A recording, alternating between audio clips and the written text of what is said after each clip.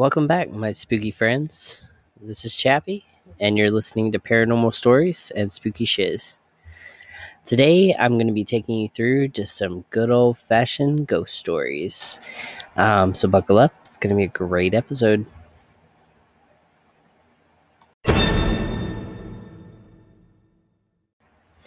All right, welcome back. Our first one is going to be from Louisiana.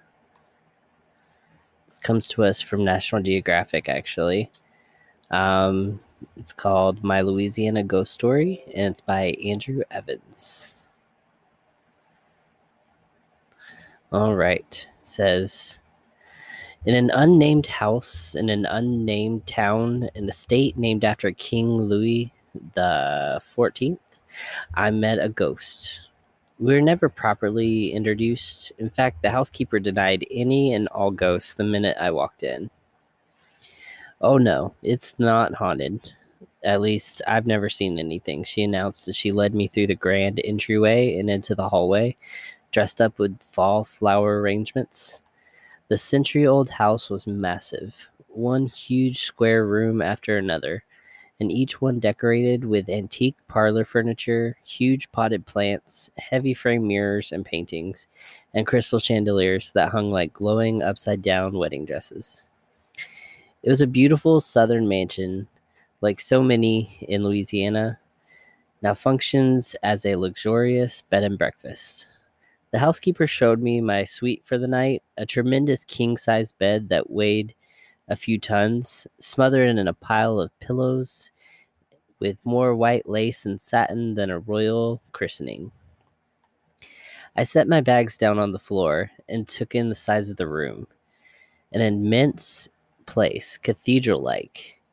You'll be staying alone in the house, the housekeeper added. There are no other guests tonight. I was afraid that would be the situation. It's not the first time in my travels that I've been the sole inhabitant of some oversized historic property. I'm used to it, though it's not always comfortable. As long as you say it's not haunted, I joked, but the housekeeper did not laugh. In fact, she looked a little concerned.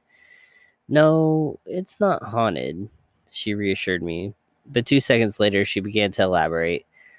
Oh, there are stories, but nobody's ever seen anything. I mean, I've never seen anything. I asked her to tell me more about these stories, and out of the housekeeper's mouth tumbled a grade A Southern ghost story. Apparently, the Cajun family who owned the house 2 owners ago reported the ghost of a little girl who, when she was alive, used to get locked up in the wooden closet under the stairs. Locked in the dark, she would kick and scream against the door, a habit that she carried on into her next life. Despite closing that door every night, the Cajun family noticed the closet door would always be wide open in the morning. Eventually, they began leaving little toys inside the closet at night to appease the unhappy little ghost. The housekeeper told me this as if it were perfectly normal, and in my travels, I've gathered that ghosts are pretty normal in Louisiana. Last night, we had a Halloween party in the house, and a lot of people dressed up as ghosts. No, this was last year, not last night. And a lot of people dressed up as ghosts that haunt their own houses. Guess what my costume was? The housekeeper was suddenly cheerful again. I dressed up as the little girl from under the stairs. She wore a short black dress, put her hair in pigtails, and walked around with an armful of toys. I think I could have handled just about anything if the housekeeper had told me that someone had hung himself in the foyer, or the mansion was under some swamp curse, or it was built on top of some old French cemetery. Well, I would have coped fine with any of those. But no. Instead, she was describing a bothered little girl ghost trapped in a closet with an armful of old-fashioned toys. Now that was super creepy. The housekeeper offered to spend the night in the house as well, but I said no, I'd be fine in the house alone. At least I thought I'd be fine. Honestly, I thought very little of her ghost stories. I've traveled to enough odd places and gathered my own private collection of unexplained phenomena that I prefer to keep private and unexplained. I wasn't ready to add an old Louisiana mansion to my list. It almost seemed too banal. My Cajun housekeeper was friendly and welcoming. She showed me around the town and introduced me to nearly every person we ran into. I ended up having dinner with her and her husband at a local seafood restaurant, and for hours we swapped stories and laughed. In Louisiana, you're a friend until proven otherwise. That's what everyone had told me, and I found it to be quite true. From the minute you met someone, they were genuinely warm and hospitable. It was only when she drove me back to the house that the housekeeper mentioned the ghost again. "Oh, you're going to hear things tonight. You will." She laughed nervously. Her approach had changed from a few hours earlier when she flat out denied any kind of haunting. I laughed it off and waved goodbye to the two of them as they drove away, then unlocked the door with my key and entered the house alone. A few lights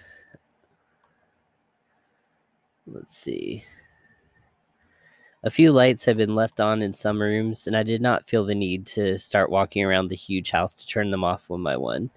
Instead, I made my way to the first floor bedroom and went into the bathroom where I changed for bed and brushed my teeth. That's when I felt it. The sudden, dreadful sensation of being watched by someone else. I felt coldness on the back of my neck and my spine tingled. I stared at my face in the mirror, but there was nothing else there. No apparitions, no vague reflections. I left the room and then shut the glass panel bathroom door, certain that I was simply scaring myself. I sat down at the table, opened my laptop, and began answering email. It was 11:15, and the glow from my computer pulled me away from any fears and helped me focus on the mundane realities of our digital lives. At 11 o'clock, the noises started. Shh, shh, shh, shh. A pair of feet shuffled across the bathroom floor. I turned towards the door I had just closed. It was still closed, the only entrance into that room. The noise repeated itself. A pair of feet shuffling across the floor, then stopping right at the other side of the bathroom door. My fingers froze on the keyboard, and I tried to think rationally. Certainly, the sound had come from someone walking. It was from inside the bathroom. Yes, I was scared. My mind went through all other things that might be making the noise, someone else entering the house, some very large wild animal scurrying about, but no, those had been feet pattering along the floor. That's when I crawled into the giant bed and took up my defensive position, armed pitifully with my cell phone and laptop. At midnight, I heard a loud thump upstairs, then another, followed by another. Soon there was a clatter all about, dull thuds, a few bangs, followed by the sound of someone walking around on the second floor. I remained frozen, tweeting my terror out into the great digital cloud. There are strange noises coming from upstairs. I was using Twitter to document the paranormal event that was unfolding around me. Yes, I was terrified. I hadn't taken the housekeeper seriously, and now it was nearly midnight, and I was stuck in a giant bed in a giant mansion that had suddenly come alive with strange noises. No, they were not simply old house noises that old houses make.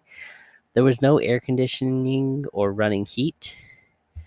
It was not simply the humid air turning cooler and the house settling back into its foundations, as many Twitter followers tried to explain to me. I was confident that I was the only person in the house, and yet the sounds from upstairs had me convinced someone else was moving around up there. A few minutes later, I heard the sound of someone running down the stairs. Whatever it was had joined me on the first floor. I stared at the bedroom door, that then reverted to Facebook chat for some kind of small comfort. I chatted with friends in different countries, explaining my dilemma, and that I was wide awake in a house which was most likely haunted by a traumatized little girl, and that honestly, this was the kind of adventure on which I'd be happy to take a pass. Eventually, The footsteps went back up the stairs, and the clatter intensified. I wanted to laugh, but couldn't, as I read my Twitter friends arguing about the existence of ghosts. All the while, I was listening to what sounded like bowling balls rolling around on the floor above me, and the door slamming shut. Via social media, I began to get a flood of real-time advice on how to deal with my real-time haunting. Some said to confront the thing, others said to call the police and report intruders. A few insisted I turn on the TV. Some said to pray to St. Michael. Others said St. Joseph was better with this sort of thing. The Hindus in India said to burn incense. My friend, who's a nun in Europe, told me to leave the house immediately, which did not make me feel better about my situation. I don't remember sleeping much, but eventually my body grew so tired that I lay down, wrapped up like a mummy in my blankets. The house became silent once more, and for several hours I listened to the stillness. Still terrified, but hopeful that the worst was over. All I had to do was make it until morning. I woke at around 4 a.m. to the sound of tinkling glass, which grew louder and louder. It was the sound of crystal glasses clinking against crystal. Then somebody was stacking china. My mind reflected on everything I had heard through the night. I mentally begged the ghost to shut up so that I could get some sleep. I thought of the last family who had lived here, how they had appeased the ghost with toys.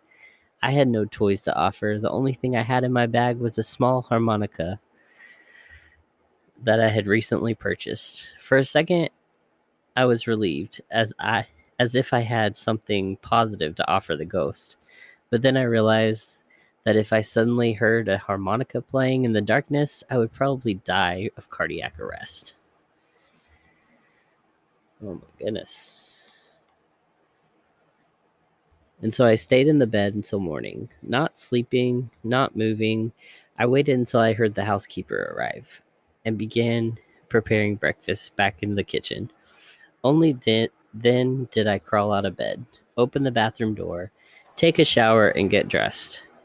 I took my bags out into the car, then re-entered the house through the kitchen. The housekeeper acted nonchalant. She gave me a breakfast and chatted about the weather until I finally interrupted. I told her what happened, all the different sounds that I had heard, and how I had been kept awake for most of the night. She responded with a few confessions.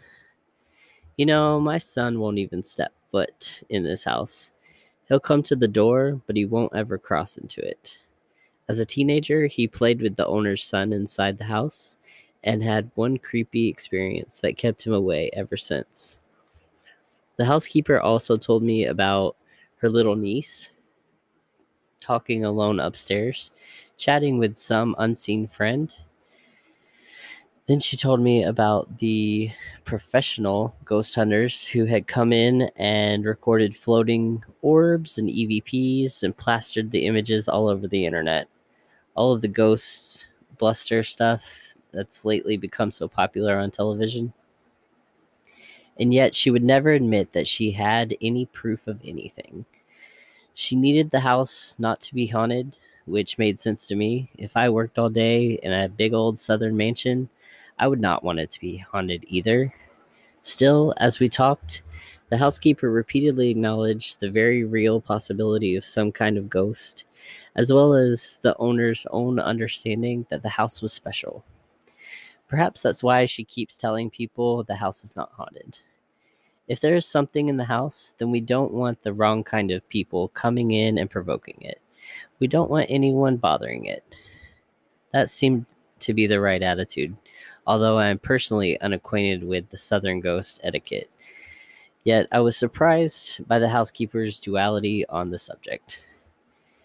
All I know is that I stayed alone in that house all night long, during which time I heard a lot of unexplained noises. Yes, perhaps my mind played tricks all night. Maybe giant raccoons were wearing people slippers and running up and down the floors. Maybe the neighbor kids snuck into the house and played tricks on me.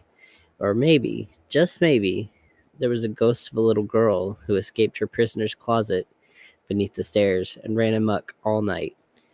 Down and up the stairs, jostling the crystal and china, then giggling to herself as she scared the crap out of that tall Yankee gentleman holed up in the guest room.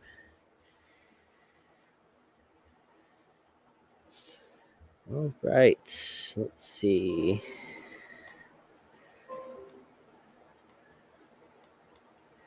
Believe that is it for that story.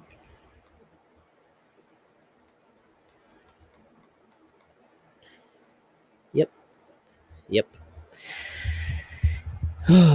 So I know Louisiana is known for, its ghost stories and stuff like that. It's very active, um, scenes that it has with some of the occults and whatnot.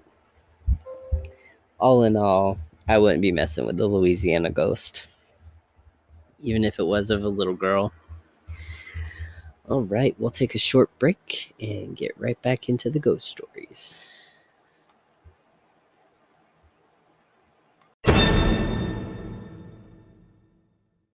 All right, welcome back. Now we're going to get into a few shorter but just as scary stories. This one is called A Deadly Exorcism. In August 2016, in North London, 26-year-old Kennedy Ife began acting strange and aggressive following a pain in his throat. He reportedly bit his father, threatened to cut off his own penis, and complained of a python or snake inside of him.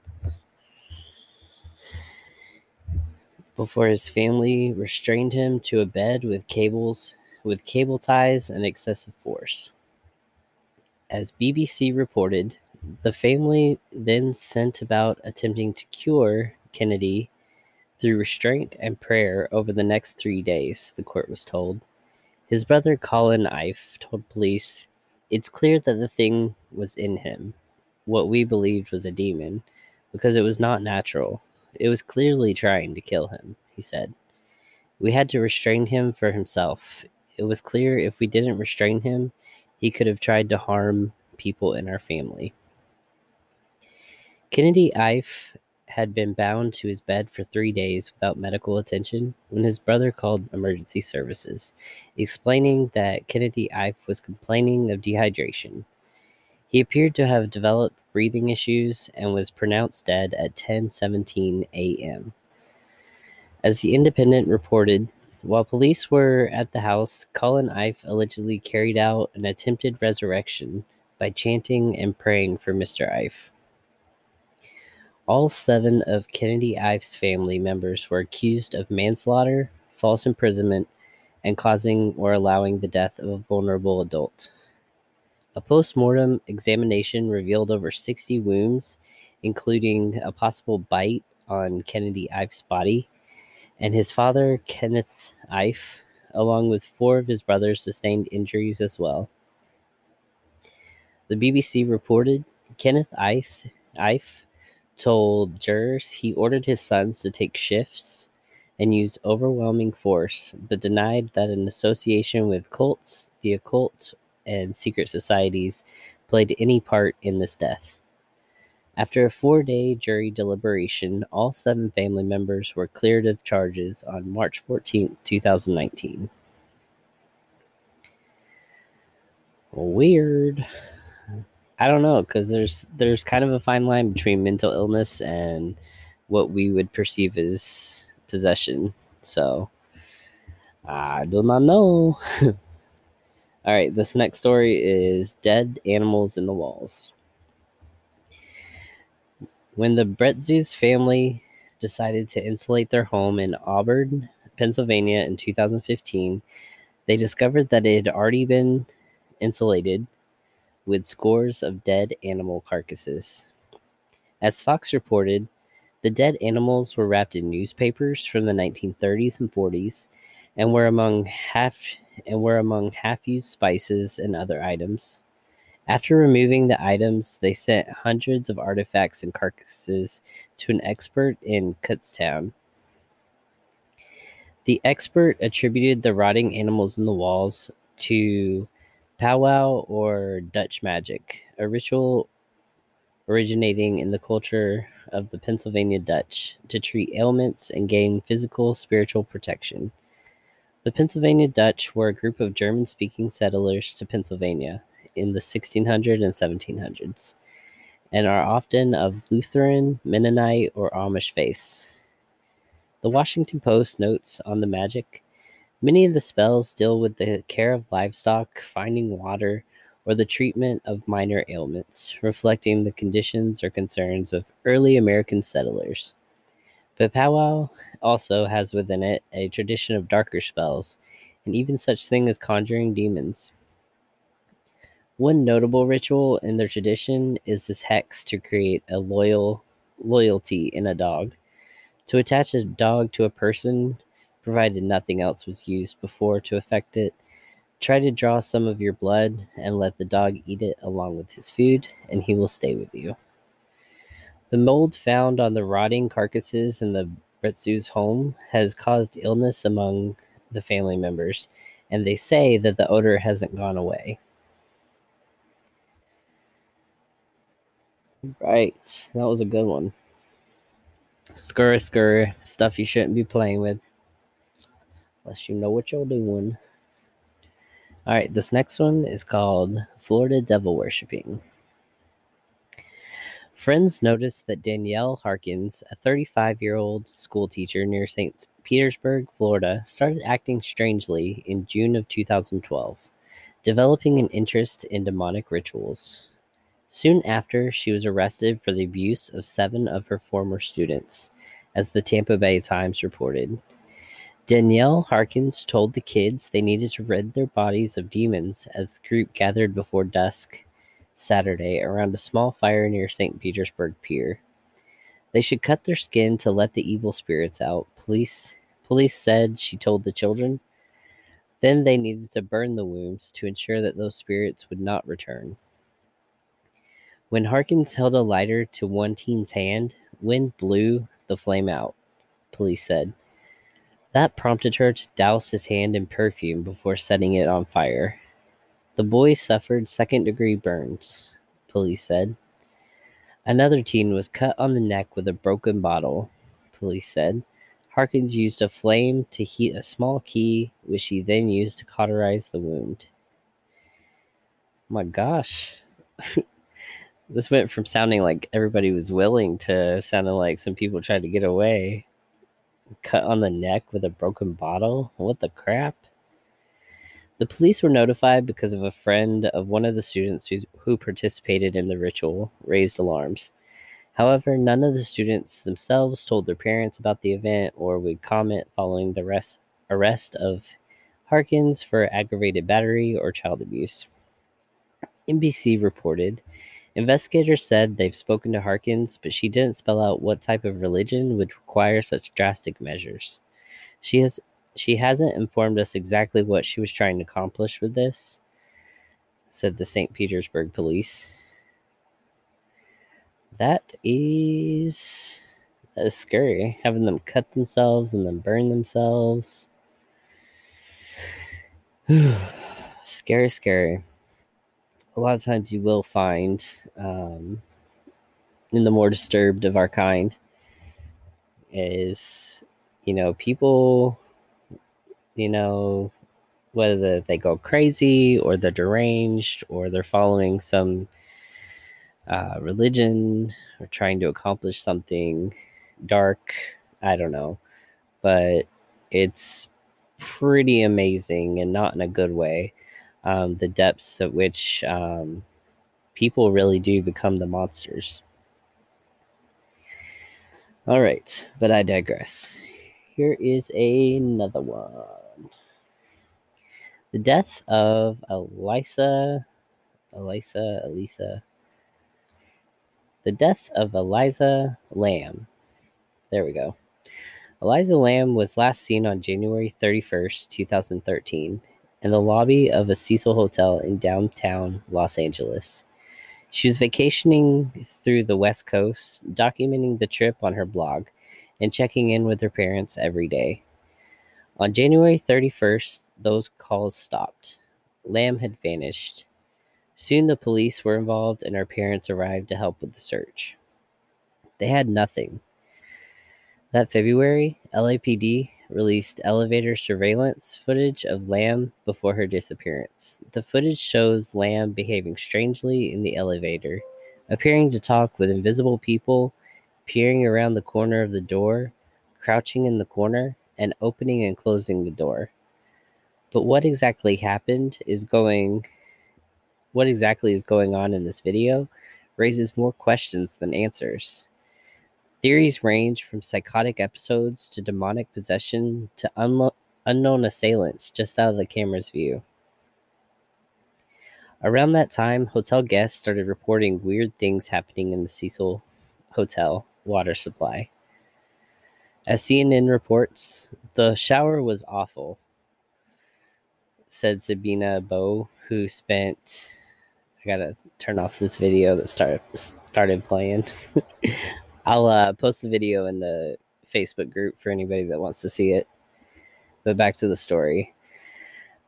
All right. The shower was awful, said Sabina Bow, who spent 8 days there during the investigation. When he turned on the tap, the water was coming out black first for 2 seconds, and then it was going back to normal.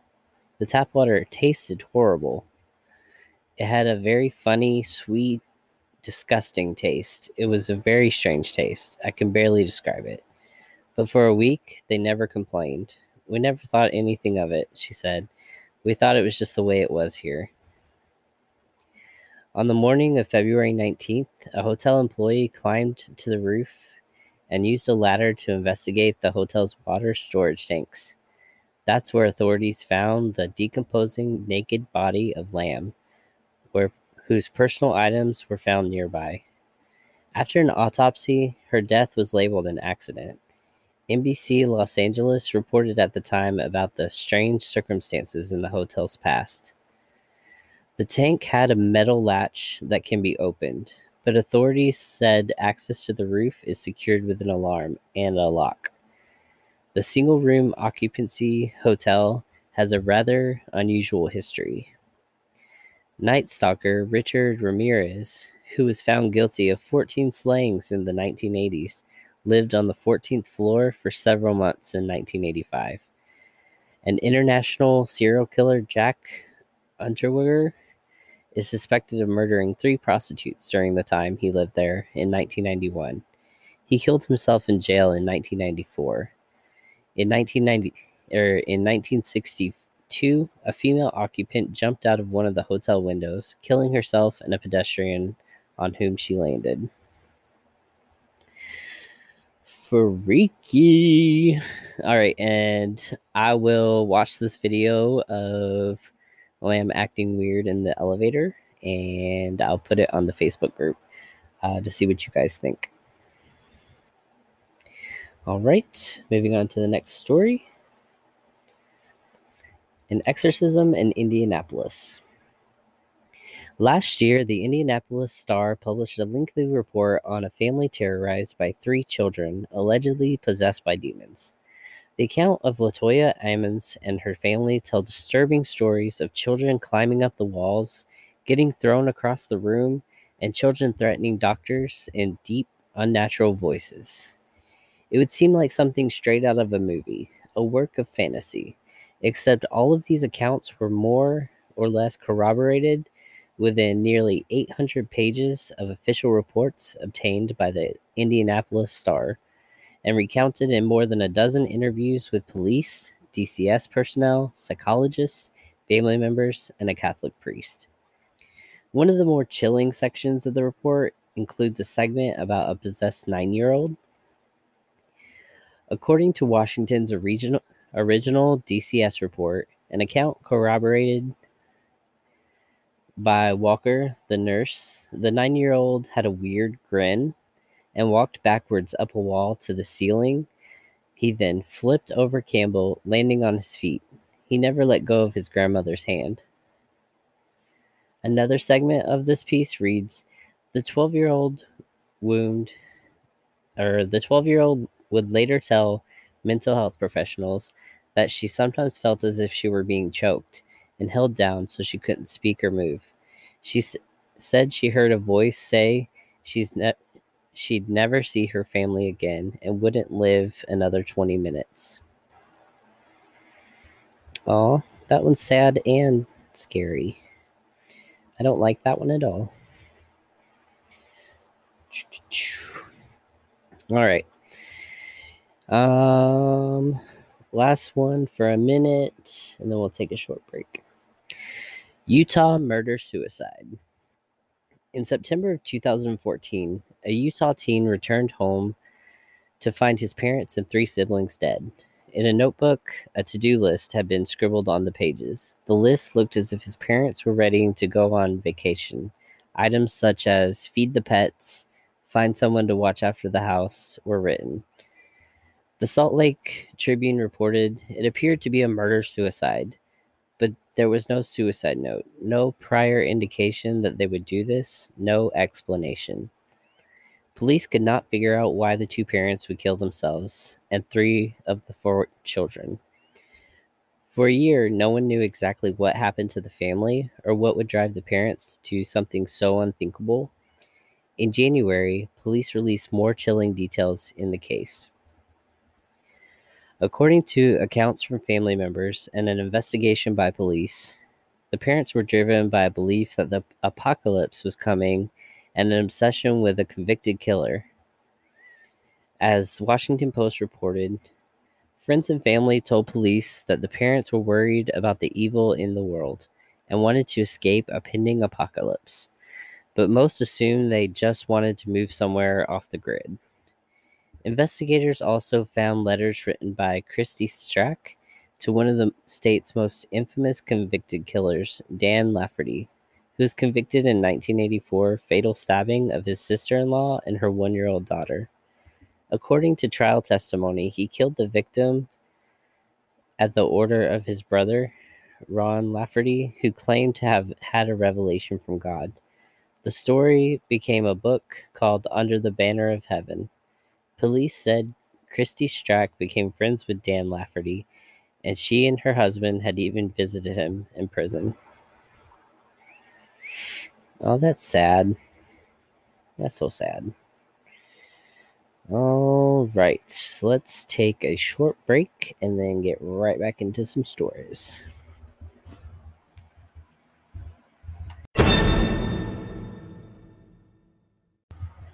All right, welcome back. Again, some of these stories are from Esquire.com. All right, this next one is called The Phone Stalker. In 2007, ABC News documented a series of cell phone calls to families with terrifying specific death threats. The unidentified callers knew exactly what families were doing and what they were wearing. The families say the calls come in all hours of the night, threatening to kill their children, their pets, and grandparents. Voicemails arrived, playing recordings of their private conversations, including one with local police detective.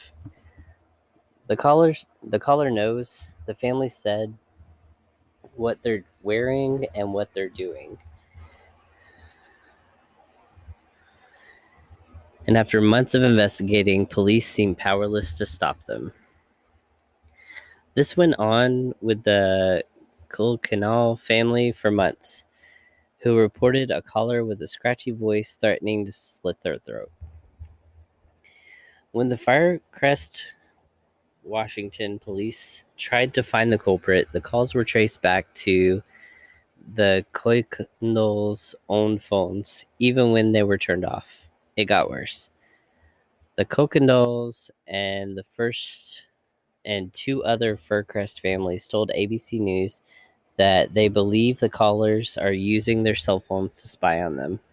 They say the hackers know their every move, what where they are and what they're doing and what they're wearing. The callers have recorded private conversations, the families and police said, including a meeting with the local detective. I mean, this isn't that far-fetched, especially with today's, society.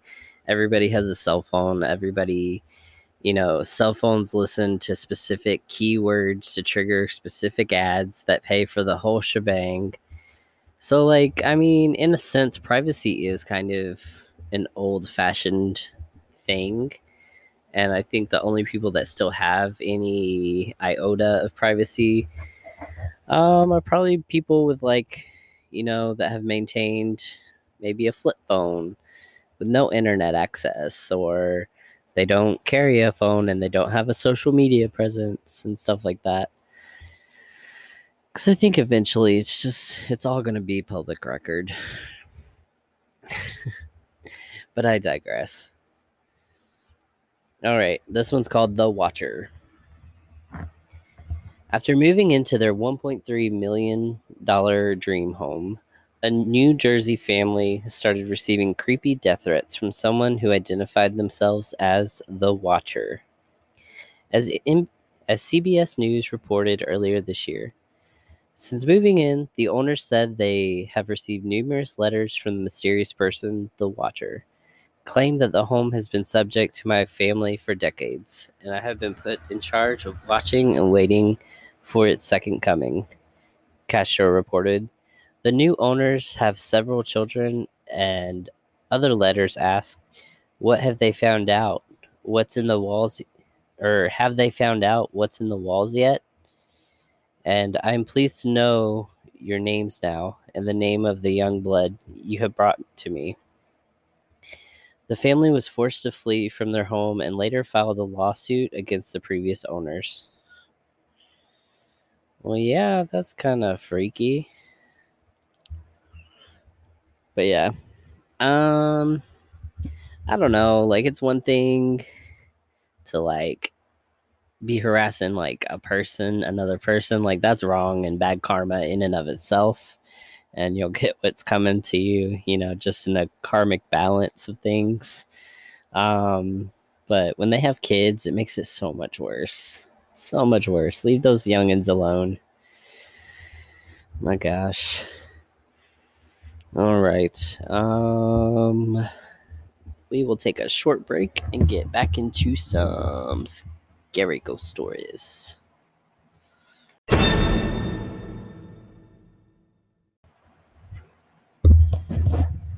All right, welcome back. We're going to jump right into Chilling Real Ghost Stories provided by RD.com. Again, this is usually pulled from Reddit. Some of the internet's creepiest and best written ghost stories. All right, without further ado, here I go. According to a 2012 poll, nearly half, 45%, of Americans believe in ghosts. Scientists have come up with many reasons for spirit sightings, ranging from the physical, low frequency sounds, magnetic fields, thermal patterns, to the psychological, suggestibility, fear of mortality. But while ghosts can't be proved to exist, they cannot resoundingly be debunked either. We've selected 5 of the internet's most vivid first-hand experiences with the paranormal. Read them and then ask yourself, do you believe? These famous ghost stories have totally logical explanations. All right, this one's called Little Hands. I've never lived in a haunted house, but my mother did as a teen. Other houses on her street had strange things going on too. A few homes away from her lived a man and his family. One night, one of his daughters went to bed with a bad headache. The next day, she was dead. She passed away from an aneurysm. After the funeral, the family went away to get their minds off the tragedy. The father asked my uncle, my mom's brother, to check on their pets. My mom and dad, they were dating then, Went with my uncle. My mother had heard that there was a grand piano and she wanted to play it, and my dad was studying to be a veterinarian. After entering the house, my uncle and my father headed to the basement to see the animals, and my mother went to the piano on the ground floor. She was playing it when she felt something brush her ankles. She thought a cat must have left the basement and walked past her. She kept playing and she felt it again. She looked under the piano and saw nothing. Then she started again. She felt hands clasp her legs and grabbed them tightly. She dashed to the basement door, called my uncle and my father, and waited for them. When they all walked outside, my uncle could tell my mom was rattled and asked what was wrong. She told him what had happened, and he turned white. He told her the daughter he used to play a game with her father. When he'd play the piano, she'd crawl underneath and grab his ankles and push his feet up and down on the pedals. And again, that came from Reddit. This next one, The Unseen Patient. The ambulance company that I used to work for had a haunted ambulance, Rig 12. A lot of EMTs had stories about it, but I never put much stock in paranormal stuff. That is, until I had my own experience with Rig 12. My partner and I were working in a rural community at 3 a.m., and it was pitch dark and completely quiet. We were both dozing. I was in the driver's seat, and she was in the passenger. I woke up to a muffled voice and thought my partner was talking. I told her I was trying to sleep and closed my eyes. I distinctly heard a male voice say, "Oh my God, am I dying?" followed by a few seconds of heavy breathing. My partner and I sat straight up and looked back into the patient compartment where it sounded like the voice had come from. Things were quiet for a couple seconds, then we heard the click of an oxygen bottle regulator and a hiss as if it was leaking. I turned on the lights and we ran around the rig. We ran out of the rig. I thought a transient might have climbed in while we were asleep, so we opened the rear doors. No one was there. I checked the oxygen bottles. Neither was opened. We didn't sleep much after that. This next one, The Impish Ghost. My neighbor Diane and I had a playful poltergeist for years, and we called it Billy. I'd come home and find something put in a weird place. Milk in a cupboard, toilet paper in the fridge, laundry detergent in the bathtub. Diane once called to ask if Billy had been around because she couldn't find a gallon of milk. We finally found it outside on her back steps. And sugar, darn sugar. Every morning my sugar bowl was empty. When I had enough, I'd point to Diane's home and yell, "Go see Diane." Within 5 minutes, I get a call from her, and she'd say, "Thanks a lot," because he'd gone and pulled shenanigans at her place. The occurrence, this occurred for the entire 2 years we lived there. No one believed us, not even our husbands. My mother thought someone was stealing from us, and we were sleeping when we were sleeping or out of the house. My sister believed something was going on, but didn't know what. I still can't explain any of it. All right. Good story. The Eerie Attic. It seems so cliche to start by saying I don't believe in ghosts, but however, that's where I'm coming from. A few years ago, I moved into a one-bedroom apartment in Melbourne, Australia. It was my first time living on my own. The apartment block had been built in the 1930s. I'd been there for a few months when I came home from work one day and went into the bathroom. I saw something strange. A wooden board covered a hole in the ceiling that led to a small attic. Space lay broken in two pieces on the ground. I examined the broken pieces. The board was an inch thick, and it had to have taken a Bruce Lee to break it. I thought the landlord had sent someone to work on the attic. I was frozen stiff with fear. I thought someone is up there for sure. I emailed pictures to the landlord asking if anyone had been there with an undertone of annoyance since she hadn't warned me. Her reply read, "Please call me as soon as you are able to." I called and she had explained that her last two tenants had said the same thing happened. She promised to replace the board and she did. A month later, I woke up one night around 4 a.m. I had so many goosebumps. It felt as if someone was rubbing his or her hands on me. Everything was silent, but then I heard this sound coming from above my bed. It was a dragging sound like someone pulling a sack of potatoes. I was frozen stiff with fear. I thought, someone is up there for sure. There's no way an animal could make that sound. After 5 minutes, I managed to work up the courage to turn on the light and walk to the bathroom. I was armed with a cricket bat. When I looked, I saw the new board covering the hole was broken in two. I felt sick. The dragging sound had stopped, but I heard something else. Whispering. The sound was clear and coming from the attic. It sounded like children's voices, and I could hear one sentence repeated over and over. It's your turn. It's your turn. It's your turn. It's your turn. It's your turn. I switched on every light in the apartment to make things feel normal. It was 5 a.m. and dark outside. I watched TV to try to unwind. Then a fuse blew. My pet, Budgie Dexter, who I kept in the kitchen, usually never made a sound at night, but he started squawking like he was being strangled. I never heard him make those sort of noises. He was screaming. I grabbed my car keys, ran out, and sat in my car and waited there until the sun came up. When I saw people walking their dogs, this comforted me enough to go back in. The front door was open, but I thought I hadn't closed it when I run out. I went to the kitchen to check on Dexter. He wasn't in his cage. I felt sick again. All my windows were closed, so I looked everywhere inside. When I walked to the bathroom, I heard splashing. Dexter was half drowned in the toilet. I took him out and washed him and dried him. I was so confused. At 8 a.m., I called the landlord and gave her a watered down version of the night. She said, "Oh wow, you heard the whispering too." I stayed in that apartment for another 18 months. I heard the whispering on a few occasions. Twice, the board covering the hole in the ceiling moved.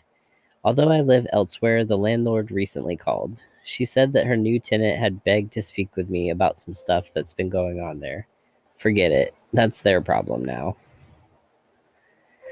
Ooh, creepy. All right, this next one is The Boy with No Eyes. One night when I was 10, I was woken up by my bedroom door opening, followed by someone sitting on my bed. I felt my leg grazed and the bed sink under someone's weight.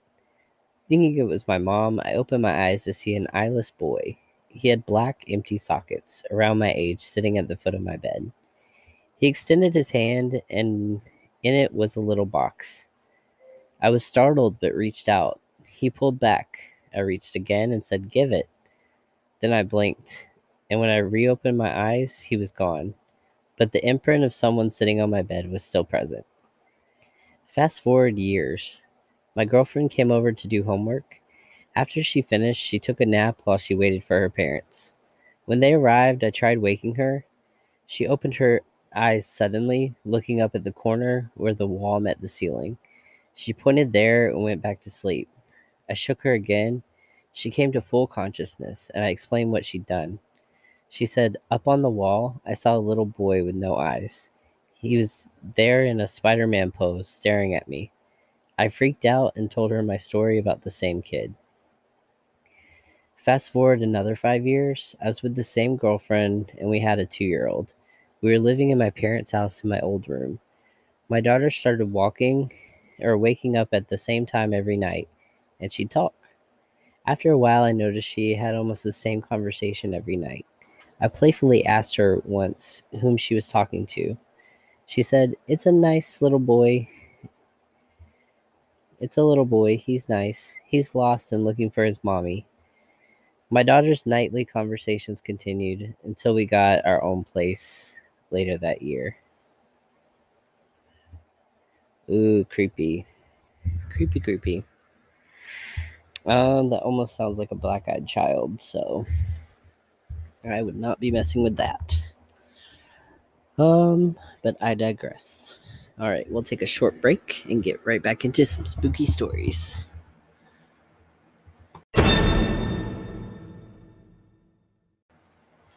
All right, welcome back.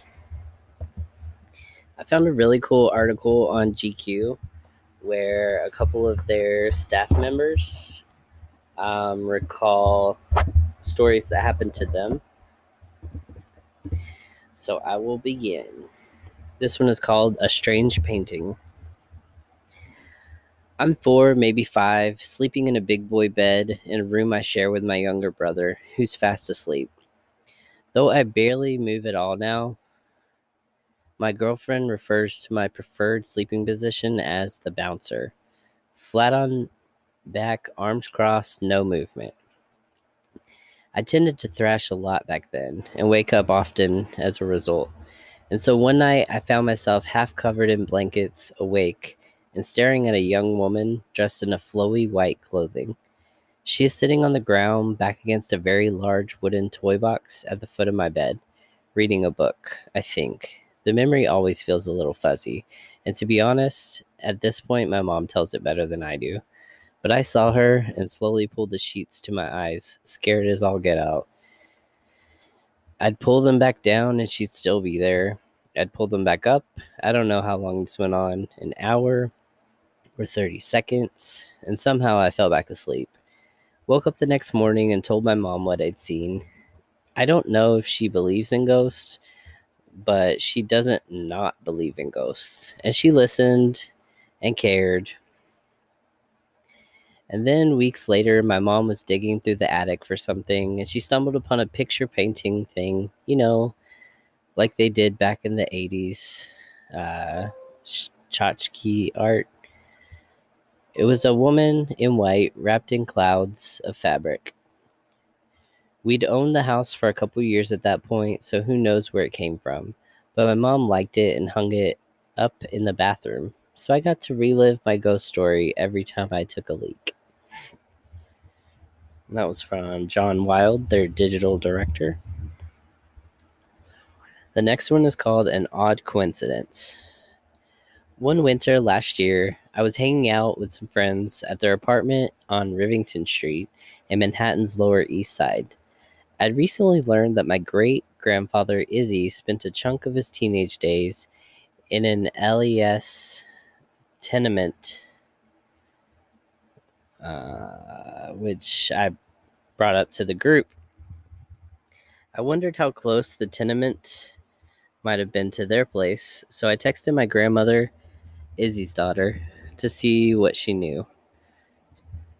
She found this World War I draft card, and it listed the exact same address as my friend's apartment. Obviously, it's not the same building anymore, but it was still weird. Then a few moments after that, we heard someone knocking on my friend's door, over and over and over again. They have a neighbor who complains about noise all the time, so we figured it was him. But when we opened the door, there was no one there. The knocking resumed again a few minutes later. We tried to laugh it off, but we were all sufficiently shook, and now, of course, I believe in ghosts. That's from Alex Schultz, their editorial assistant. A Girl and Her Dog. My dad is a photographer, and one time he stayed at this hotel up in Vermont for a shoot. He was woken up in the middle of the night when a little white dog ran through his room.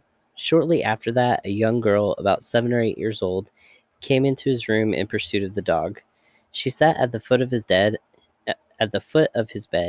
and asked if he had seen her dog. He says he wasn't scared. It was just a normal little girl, but there was still something about the whole thing that felt supernatural. My dad told her it ran into the bathroom, and if she was lost and needed to find her parents. She said no, caught up and followed the dog into the bathroom. My dad went in to help her get the dog, but when he got in there, the room was empty. Then a few weeks later, his assistant was staying in the same room with his sister. Weirdly, both of them had the same dream about their dad coming into the room, sitting on the edge of their bed, then going into the bathroom.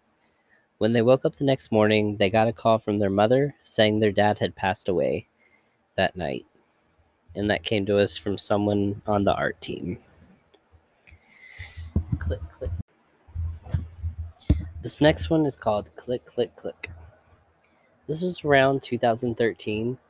I just graduated from college and was living with my parents again, in a house where weird things were always happening. It was 3 a.m., and I was working as a freelance video editor, editing a lo-fi, very, very bad music video for a local artist on my desk in my bedroom. My back was to the bed behind me. My dog Kovu, a pit bull lab mix, was lying next to me on the floor, fast asleep. After hours of watching the music video over and over again and listening to the same song on repeat for days, I decided to mute the edit as I worked on some effects, my headphones still on. And then I heard a click, click. The lamp next to my bed, which is one of those twist switches across from the room, turned off, then on again. Kovu sat up. He was staring directly above the lamp, his eyes fixed. But since I had my headphones on, I thought I had imagined what just happened. Maybe the delirium of being awake that late and working on the same thing was making my head spin. I turned and continued to work, headphones off. Click, click, click, click. Off, on, twice. The dog was growling now. The hair on the back of his neck stood up, straight up, and his gaze didn't move since the click started. I stared in the direction of the lamp. A chill ran down my spine. The room became cold. I was frozen. I slowly turned and looked at my laptop. Kovu was still growling and slowly got up. Click, click, click, click, click, click, click, click, click, click. On, off on, off on, off on, off on, off on, off on. Kovu started barking. The light was flicking off and on repeatedly. So I picked him up and ran out to my sister's room and slept on the floor. The next day, I moved all of my stuff into the spare room. And that comes from James Pettigrew, supervising video producer. This next one is The White Woman. On a snowy night before I was born, my aunt and uncle were driving home from my parents' house on a winding road in Ridgefield, Connecticut. They took a sharp turn and saw a woman. They had to swerve to avoid her as they sped past. Something about it unnerved them. The woman was wearing this long white gown. Wouldn't she freeze in the snow? She looked pale too, creepy pale. So they turned around to offer her a ride into town, pulled up and got out of the car to look for her, but she was gone. The next day, they told my parents about it, who pulled out an old history book about the town. They found out that a hermit woman, Sarah Bishop, used to live in a cave in the same woods, but would dress up in a long gown and come to church every Sunday, a church not far from where my aunt and uncle pulled over. She passed away in 1810, and after she had an accident on a stormy night and eventually froze to death. And that comes from Colin Groundwater, assistant to the editor-in-chief. And this is The Doorbell. This was around 2004 in California when I was a sophomore in college. I lived and worked on campus in Irvine, about 45 minutes away from where my parents lived, but would drive back every weekend to do laundry. Cheaper than doing it in the dorms, at least. One night, I came in hauling my big plastic Target hamper full of dirty clothes. No one was home, so I put my stuff down in the laundry room, made my way to the living room, and turned on the TV. I started dozing off after a few minutes when the doorbell rang. It's not one of those ding-dong doorbells either. It's one of those slow, deliberate Westminster chimes you hear from old clocks. Okay, weird, I thought. So I bolted over to the entrance and realized idiot that I was that I'd left the front door wide open. I went outside and didn't see anyone, which was odd. My parents live on a massive open street where if someone was running away, you'd see them. When I turned around and noticed this framed photo I'd never seen, sitting on a makeshift altar near the entrance, and it's of my grandfather in the Philippines. He had died earlier that week. Every hair on my body stood up, and then just as immediately I remembered feeling this enormous warmth just wash over me. All of his grandchildren, my parents would tell me, I was the one Grandpa was always looking out for. And it comes from, looks like the site editor. All right, looks like this is the last one. It's called Something in the Woods. There's this really creepy and supposedly haunted road outside of my hometown of Syracuse called Whiskey Hollows Road. Kids would all go there to drink or smoke weed out of an apple or whatever. One night, when my friends and I were there, we all freaked out.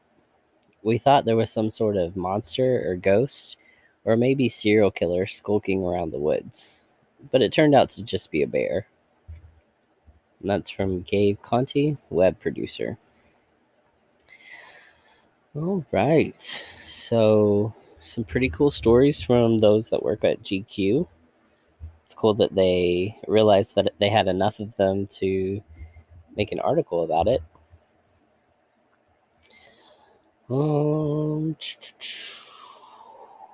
Let's see.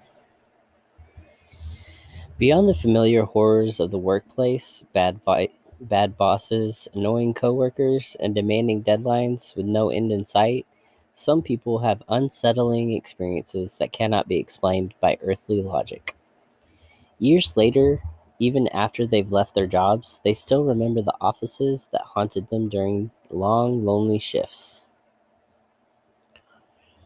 Number 1. The one with the disembodied voice. We've come to believe a terrible accident took place during the building of our coffee shop.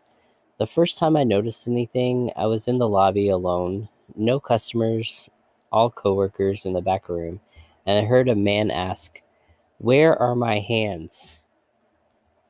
I nearly peed my pants. Since then, every now and then, weird things will happen. We'll hear someone asking for help or saying, "Hello? Hello? Hello?" when no one is in the store. There have been multiple times I'm in the back alone washing dishes and see someone move out of the corner of my eye or hear something fall or shuffle. I'll check and no one will be there. We'll hear the bell of our door opening, but no one is there. I definitely don't enjoy my shifts when something like that happens. And that's from Francisca. She's a barista with a major coffee chain in Washington. The one with creepy people just out of sight. I was in field service as a technician, so I traveled a lot. This was a customer that I was dispatched to in Texas. I flew out and arrived late on Friday, so I had to go in on Saturday. When I arrived, I noticed there weren't many cars in the parking lot. The business was closed and had someone waiting on me that morning to let me in, and he left me there alone. It was a large building, about the size of 1.5 football fields. It has about 5 fans on the long wall with loose slats on the outside to blow out hot air, but not let cold air blow in. I started up the machine and got to work. I didn't notice anything at first, but kept having a strange feeling that someone or a few people were there. I even went out to check the parking lot a few times. At about noon, the guy that let me in came back and asked if I wanted to go to lunch. I told him I was fine and continued working after he gave me his number to call when I was close to being done. Shortly after he left, I started hearing footsteps all around me, like people casually walking down aisles, but stopping as soon as I got near the few times I would investigate. I smoke, so I was outside almost hourly, and it was a calm and cool day without any wind. When it wasn't footsteps, I started hearing the slats moving about as if there was wind. I couldn't get a good look from the inside because of the fans, but it just looked as if the wind was causing them to flap. And I walked out, and there wasn't any wind. When it wasn't, I couldn't get a good look. Let's see. No, here we are. Not a single leaf on the trees were moving. When I came back inside, they would stay quiet for a short while, then start again, until I would go outside to check. This happened about 10 times or so. The creepiest part of being there was seeing what appeared to be people walk past equipment in my peripheral vision, but seeing nothing when I would turn around. I had about 4 or 5 of those experiences. I called the guy around 5 and told him I was done. He came in and he locked the place up. I didn't think about it at the time, but remember that he wouldn't come inside. That's Carlos, the field service technician for a laser company. The one with the ominous phone rings. In our office, if you worked past 9 p.m., sometimes the printer would just start printing stuff and you'd be the only one there. Phones would ring, and when you answer, no one's there. Lights flashing on the intercom, and no one was around. Those were some dicey nights. All right. The one with noises downstairs that can't be explained. The food kitchen at the restaurant where I work is downstairs. We stopped serving food at 10, but we're still open until midnight. When I was closing up a few years ago, I was minding my own business when I started hearing what sounded like pots and pans clanging. I assumed the kitchen boys were still there, so I went down to see what the commotion was all about. When I got there, the lights were off, and they had left for the night. Needless to say, I ran back upstairs and waited for the arrival of a regular to calm my nerves. When I mentioned it to the other regulars and our nighttime cleaning men, they corroborated my story and said that they had also had strange experiences in the restaurant at night, enough to get my blood pressure up. This one is called The One with a Ghost Turning on the Light. Tampa Theater is a very haunted place, and we've had enough paranormal investigators that have explored the building and corroborated. Yeah, we've got something here, Foster Finley, the ghost of former projectionist, likes to turn the lights on up in the projection booth. That probably scared me more than anything else, just because we had been in the building all evening with a group of investigators with a documentary crew. We were up in the booth, we were wrapping up the night, we had had a piece of equipment called a REM pod with us. It's a proximity sensor. The ghost had asked Fink, the spirit of the projectionist, "Can you make the lights light up?" indicating the piece of equipment. And then the overhead lights came on. The documentary crew, thank goodness, did not use the clip of their friendly marketing director going, "Okay, that's weird." And that comes from Director of Marketing and Community Relations for that theater. The one with a ponytail tug. There were occasions that I would be working on off days or times when no one else was in the elementary school building. In the silence, I could sometimes hear what sounded like faint shuffling or whispering in the hallway. Very often, toilets would flush, sinks would turn on and off by themselves. One hot day near the end of the school year, I had my hair pulled back in a ponytail. As I sat at my desk, I felt something lightly tug the ponytail twice. No one was there. It all felt very playful and kid-like, and I wasn't afraid. Other people were a little freaked out when they noticed things happening, especially the flushing toilets. They were loud. Right. That's all of that list.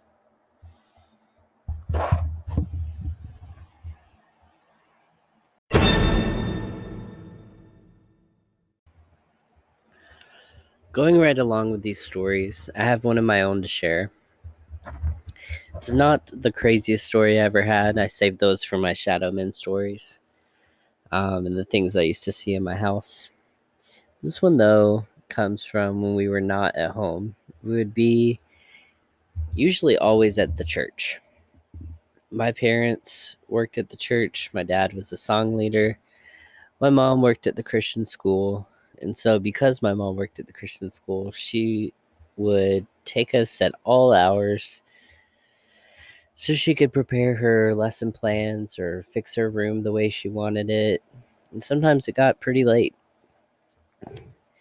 I know one of the things that I just accepted as something that happened all the time is when they were building the new gym, the new gymnasium, and we were just settling in as, people to classrooms and stuff like that. My mom was in hers. The other side of my mom's classroom was the gymnasium, where you could hear people bouncing basketballs, and you could just hear all the sounds that you would normally hear in a gymnasium when it's in use. And we'd sneak down the dark hallways outside my mom's classroom. Hers was the only light that was on. We'd sneak down there, kind of flipping on lights as we go because we're scared. And as soon as we would reach the double doors that led into the gym, we would open the gym doors, and there would be no basketballs out. There would be no lights on except for the one that was high above the scoreboard and cafeteria. Would be the only light for the entire gym that would be on. There was no people. There was no one playing basketball. There was no sounds of running or any kind of scurrying away. This would happen on and off for a while, especially right after the gym was built. I remember we'd be in there late at night, being like, "Mom, are you done? Like, we want to go home." You know how kids are. And then I would think my friends might be there because I would hear, the basketballs. So again, I'd go down there, hear running, hear the sound of squeaker or the sneakers squeaking on the hardwood floor, basketballs dribbling, and I'm just thinking like, oh, one of the other teacher's kids are here too, so we can maybe play while my mom's still upstairs doing her teacher thing. Open the doors again, no basketballs, no people, nothing. Even went to find the basketballs, and they're still all neatly stacked on their racks in the garage. So no one was playing basketball. But this would happen all the time. And eventually, we just came to know that although we heard noises that sounded like people were playing in the gym, when we got to the gym, we just knew no one would be playing. No one would be in there. No one would be walking around. It would just be quiet. So that was a freaky little outside of our haunted home story. The same thing would happen whenever we'd be playing in the back of the church. You would hear, a note from the piano would strike in the darkness, or something would strum a guitar that was left out. Just little things like that. And they would echo, and it would be like, nope, there's nobody in there. I'm not going in there. I'm not doing it. I think those stories and the fact that when we were really little, like 5 or younger, my parents would let us run in the dark sanctuary in Georgia, just run smack dab into like pews because it's dark. But I think the experiences there and the experiences throughout my life have kind of taught me that, like, if I'm dreaming and I either am finding myself in our old haunted house or I'm finding myself in a church that is dark, it's about to turn into a very scary dream, and I usually wake myself up. All right. So I know that wasn't the most terrifying episode, but still lots of good frights.